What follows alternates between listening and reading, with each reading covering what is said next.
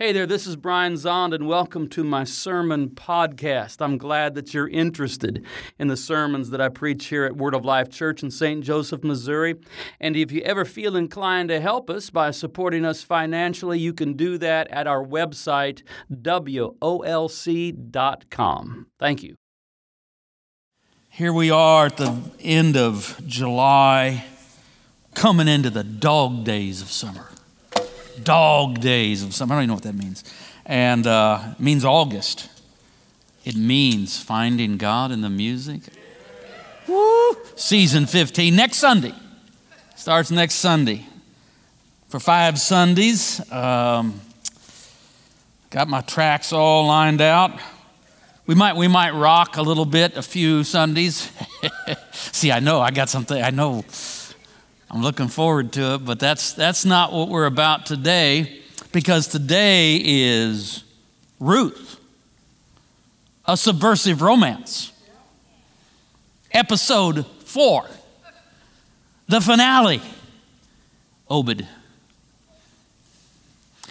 We start with a flashback. Moab, the land of Moab, on the eastern side of the Dead Sea, the land of the Moabites. Now, the Israelites and the Moabites were enemies. Israel had enemies.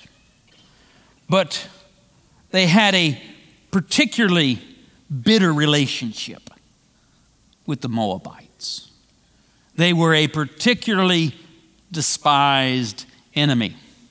It goes all the way back to King Balak and Balaam and cursing and all of this. It's a long story. And so then it gets worked into the Torah and Deuteronomy 23:3 that no Moabite could belong to the congregation of Israel. No Moabite. No Moabites.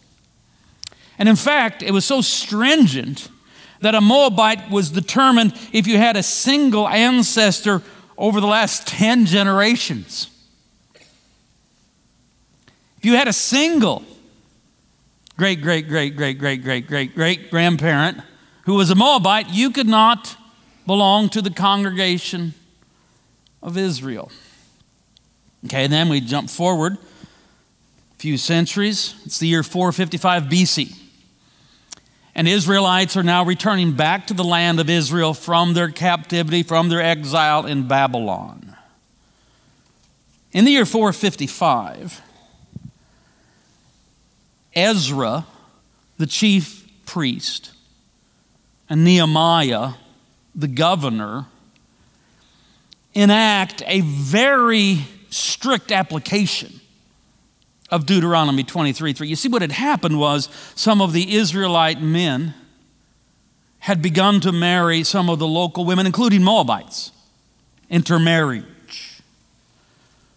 And Ezra and Nehemiah were very much dismayed by this, so they enacted a very aggressive policy that said, no, we're not going to intermarry with Moabites. And furthermore, Israelite men who have married Moabite women must divorce their Moabite wives and send them away along with any children from that marriage. So the book of Ezra ends with just simply a list of 117 names of Israelite men who divorced their Moabite wives, sent them away, and with their children.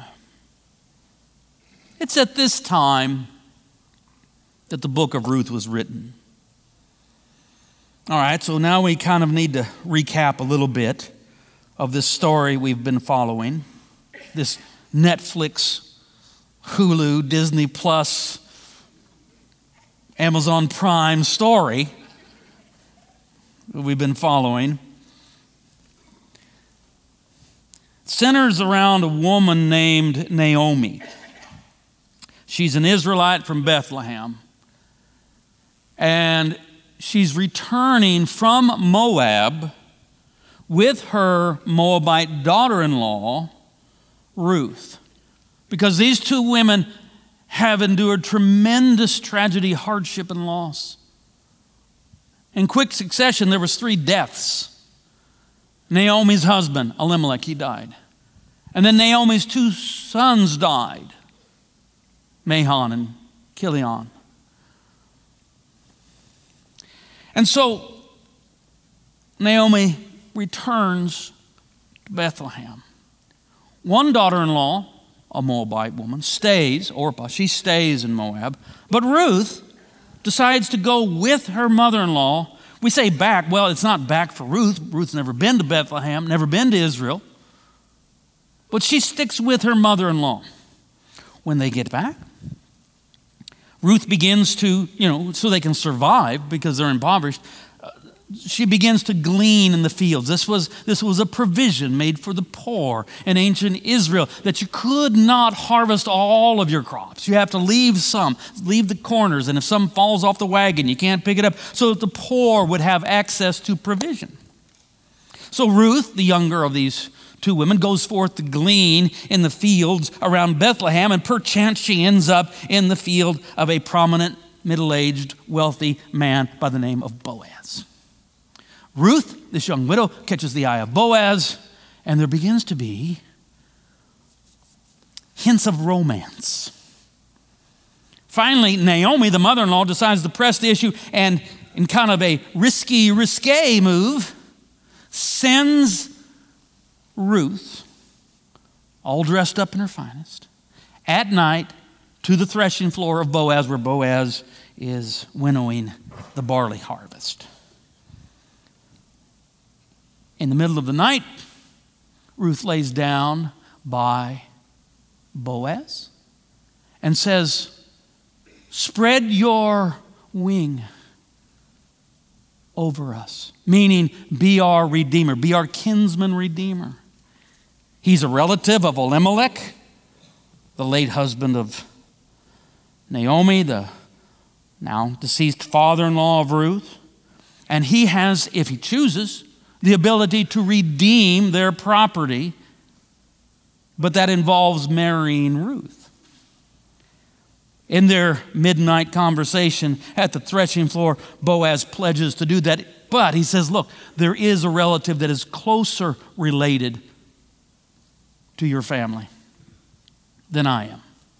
So I will talk to him about it, but if he declines, if he gives up his right, then I will do it.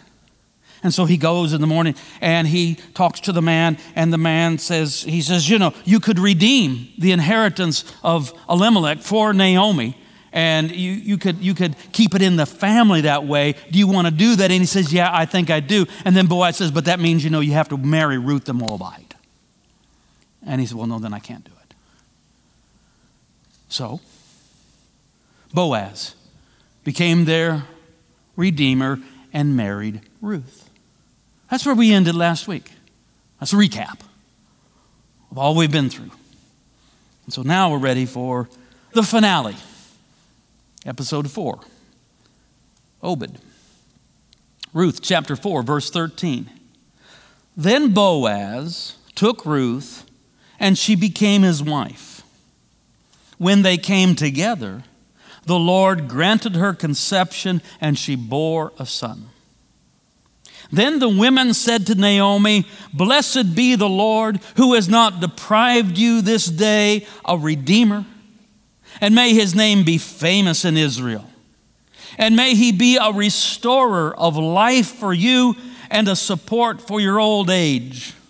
For your daughter-in-law, who loves you and has been better to you than 7 sons, has borne him." Then Naomi took the child, placed him in her lap, and cared for him. They named him Obed. He was the father of Jesse, the father of David. The end. That's how the story ends. But there's a lot to look at here. There's a lot for us to analyze in this subversive romance and how it ends. Notice that the romance begins and ends by focusing not on Ruth, but on Naomi. In many ways, this story really is Naomi's story. And it is a beautiful story. Remember in episode 1, when Naomi comes back? She's been gone a few years, maybe 10 years, we don't know. And the townswomen who had been her former friends recognize her, and they're so thrilled, and they're saying, "Oh, you've come back, Naomi." Don't call me Naomi, call me Mara. Her name means pleasant. Naomi means pleasant. But she says, my name is not Naomi. You should call me Mara, bitter, because the Almighty has dealt bitterly with me. Well, in times of great pain, don't be too quick to assume that your story has been fully told. We're all going to go through some times of pain. But in times of great pain, don't make that your name.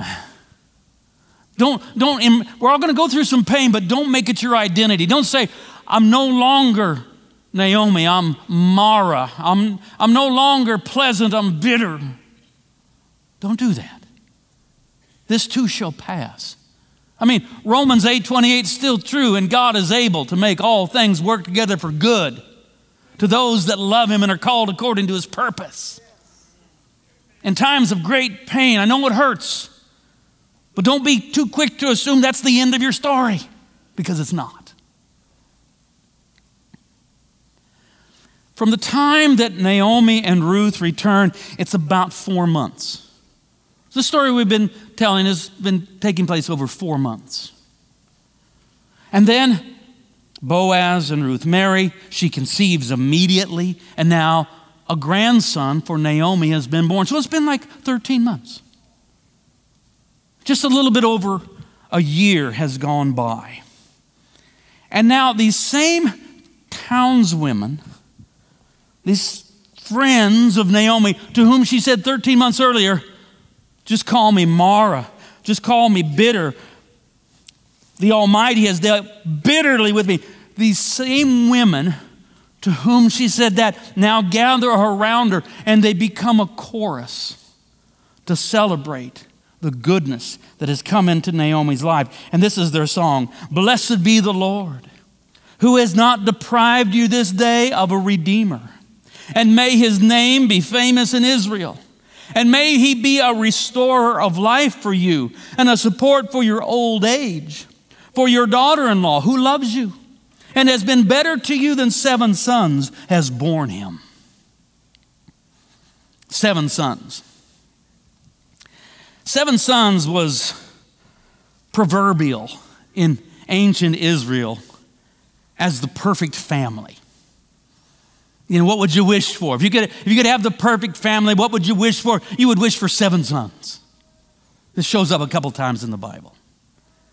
But this subverts that the perfect family is 7 sons.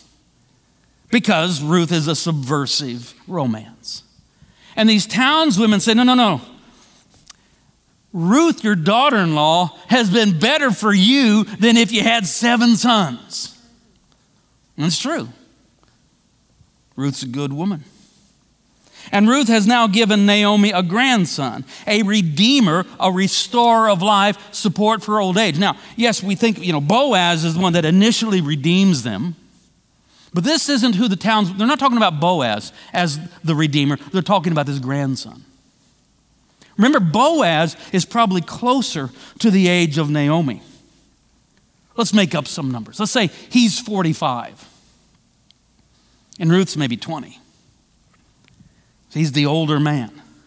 And as Naomi gets older, it isn't going to be Boaz who's going to be her support. It's going to be this grandson. It's going to be this grandson who is going to be the redeemer and the restorer of life and support in her old age. So Naomi's friends bless this grandson by saying, "May his name be famous in Israel." And what is his name? They named him Obed. Now we've learned that in our subversive romance, all of the names are significant. Elimelech, the father. God is king. His wife, Naomi, pleasant. They have 2 sons. Their names are foreshadowing. Mahon, sickness. Kilion, destruction. And then there's the 2 daughters-in-law, Orpah, which means nape, because she's the one that turned back, and Ruth, which means friendship. And now we have this son of Ruth, grandson of Naomi. His name is Obed. What does Obed mean? Obed means servant or worshiper, but it's short for Obadiah. You know, his name's Obadiah, but we'll call him Obed. You know how that works. Michael, but we say Mike. Obadiah means servant worshiper of the Lord. And what did this servant worshiper of the Lord, Obed, what did he do? Well, he became the father of Jesse, the father of David. Obed was famous in Israel for one thing, for being the grandfather of King David. Which means, if Obed is the grandfather of King David, that means that Ruth the Moabite is the great-grandmother of King David. Look out, Ezra and Nehemiah. This story is just all of a sudden got some punch to it. A subversive romance indeed. Do you see? Do you see? At the time when they are trying to pressure Israelite men to divorce Moabite wives and send away their children, a story emerges on the scene that identifies a Moabite as the great-grandmother of King David. That's why we call it a subversive romance.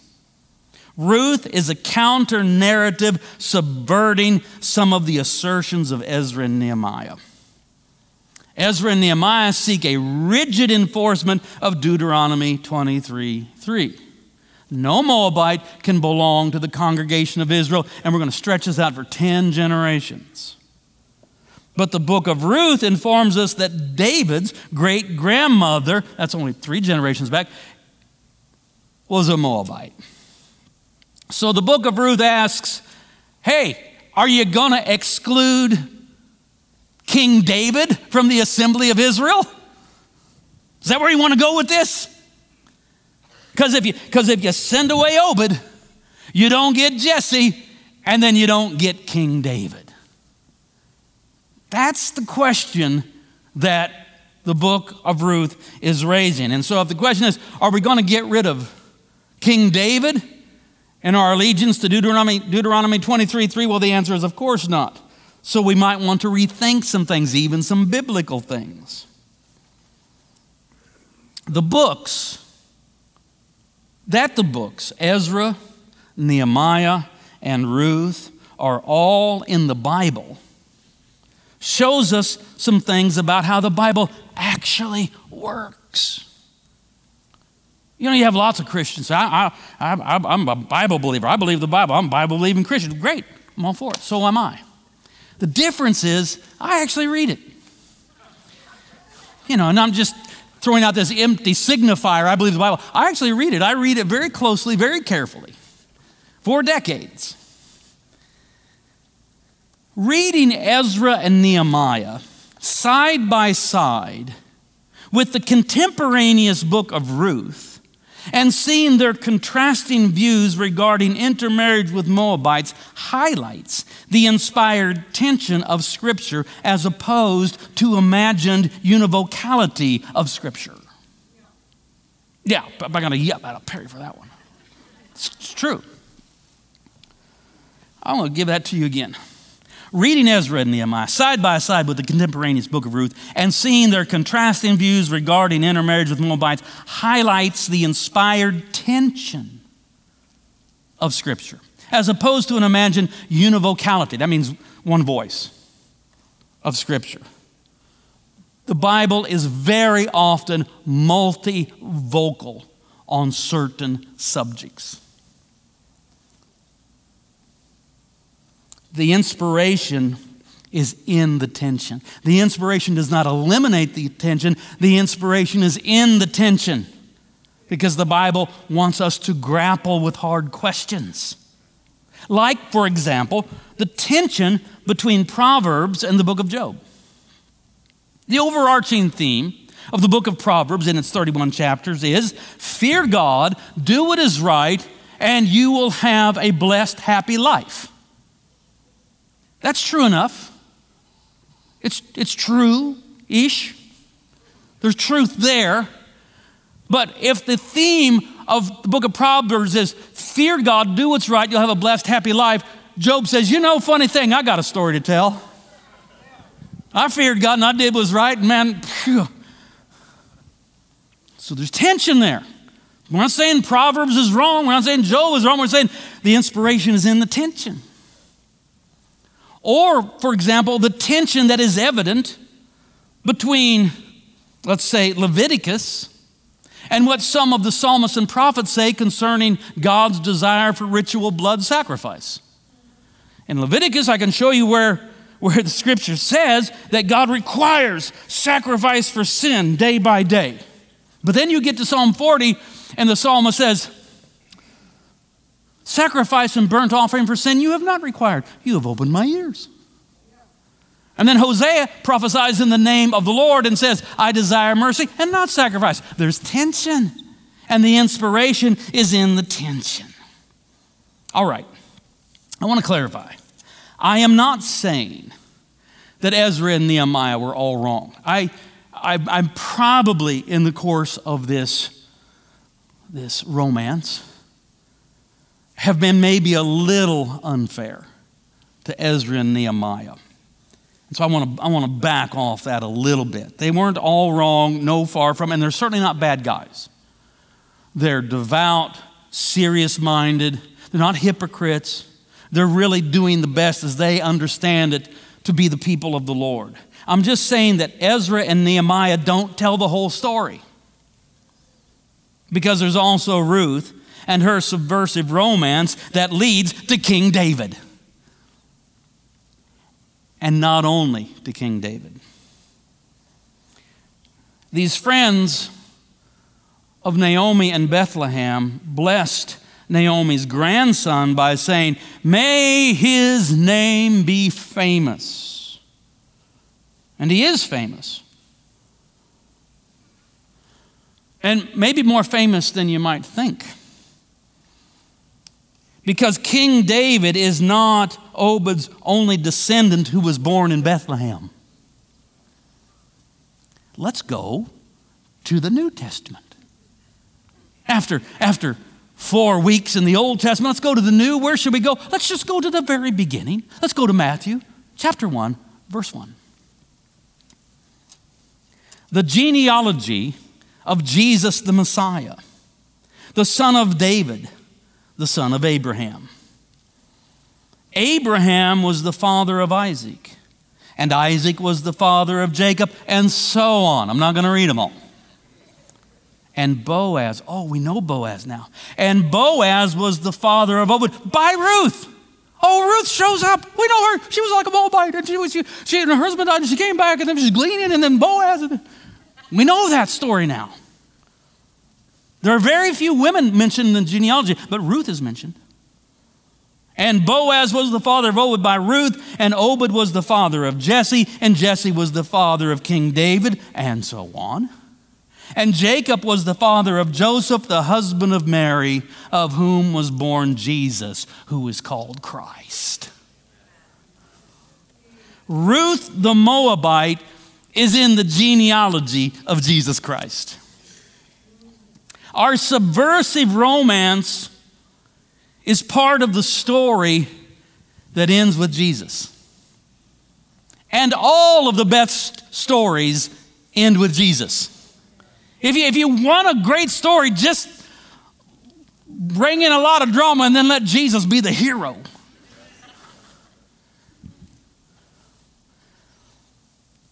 The townswomen of Bethlehem rejoiced that a child had been born to Ruth and to Naomi, a child that was called a redeemer and a restorer of life. They rejoiced because a child was born unto them. And surely that reminds us of what Isaiah prophesied. For unto us a child is born. Unto us a son is given. And the government will be upon his shoulder. And his name will be called Wonderful, Counselor, Mighty God, Everlasting Father, Prince of Peace. Of the increase of his government and peace there will be no end.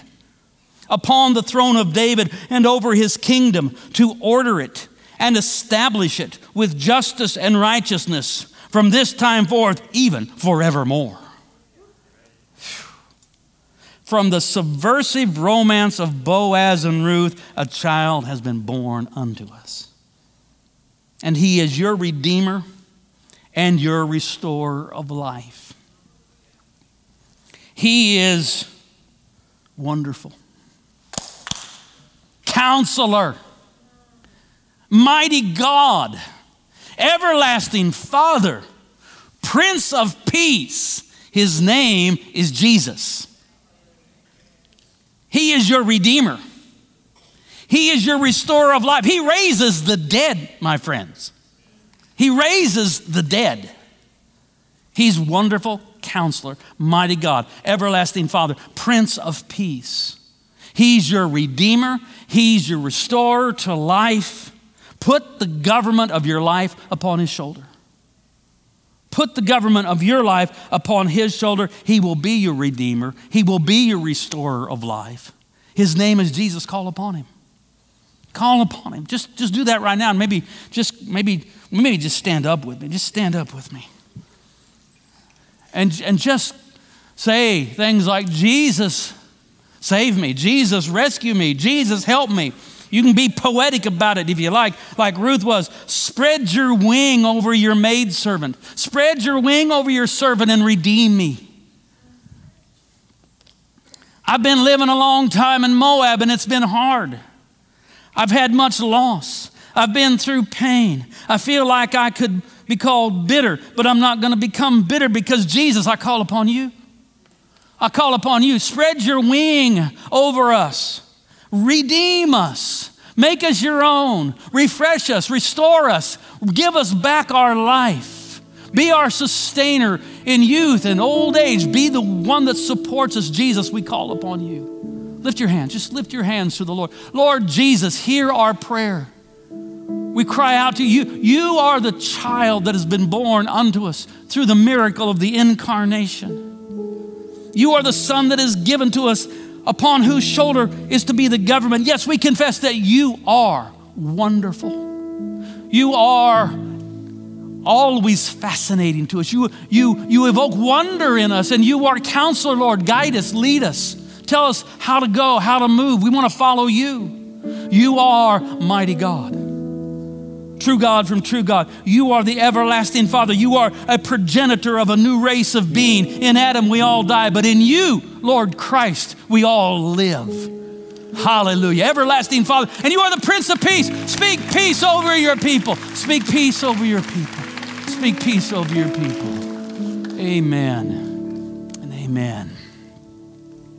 And now we come to the table of Jesus. We come to the table of our Redeemer. We come to the one who gives us his own life. How is he our restorer? How is he the one that redeems us? How is he the one that brings us back to life? He gives us his own life. Through his flesh and blood, through the bread and wine of Holy Communion. Let's prepare ourselves now first by confessing together our faith. I believe in God, the Father Almighty, creator of heaven and earth. I believe in Jesus Christ, his only Son, our Lord. He was conceived by the power of the Holy Spirit and born of the Virgin Mary. He suffered under Pontius Pilate, was crucified, died, and was buried. He descended to the dead. On the third day, he rose again. He ascended into heaven and is seated at the right hand of the Father. He will come again to judge the living and the dead. I believe in the Holy Spirit, the Holy Catholic Church, the communion of saints, the forgiveness of sins, the resurrection of the body, and the life everlasting. Amen. Now join with me in confessing our sins and receiving the Lord's pardon. Most merciful God, we confess that we have sinned against you in thought, word, and deed, by what we have done and by what we have left undone. We have not loved you with our whole heart. We have not loved our neighbors as ourselves. We are truly sorry and we humbly repent. For the sake of your Son, Jesus Christ, have mercy on us and forgive us, that we may delight in your will and walk in your ways to the glory of your name. Amen. And God is gracious to all who confess their sins and in humility ask for mercy. In the name of Jesus Christ, your sins are forgiven. And this is the table, not of the church, but of the Lord. It is made ready for those who love him and for those who want to love him more. So come, you who have much faith and you who have little. You who have been here often, you who have not been here long. You who have tried to follow and you who have failed, come, because it is the Lord who invites you. It is his will that those who want him should meet him here. The body of Christ broken for you, the blood of Christ shed for you. Amen.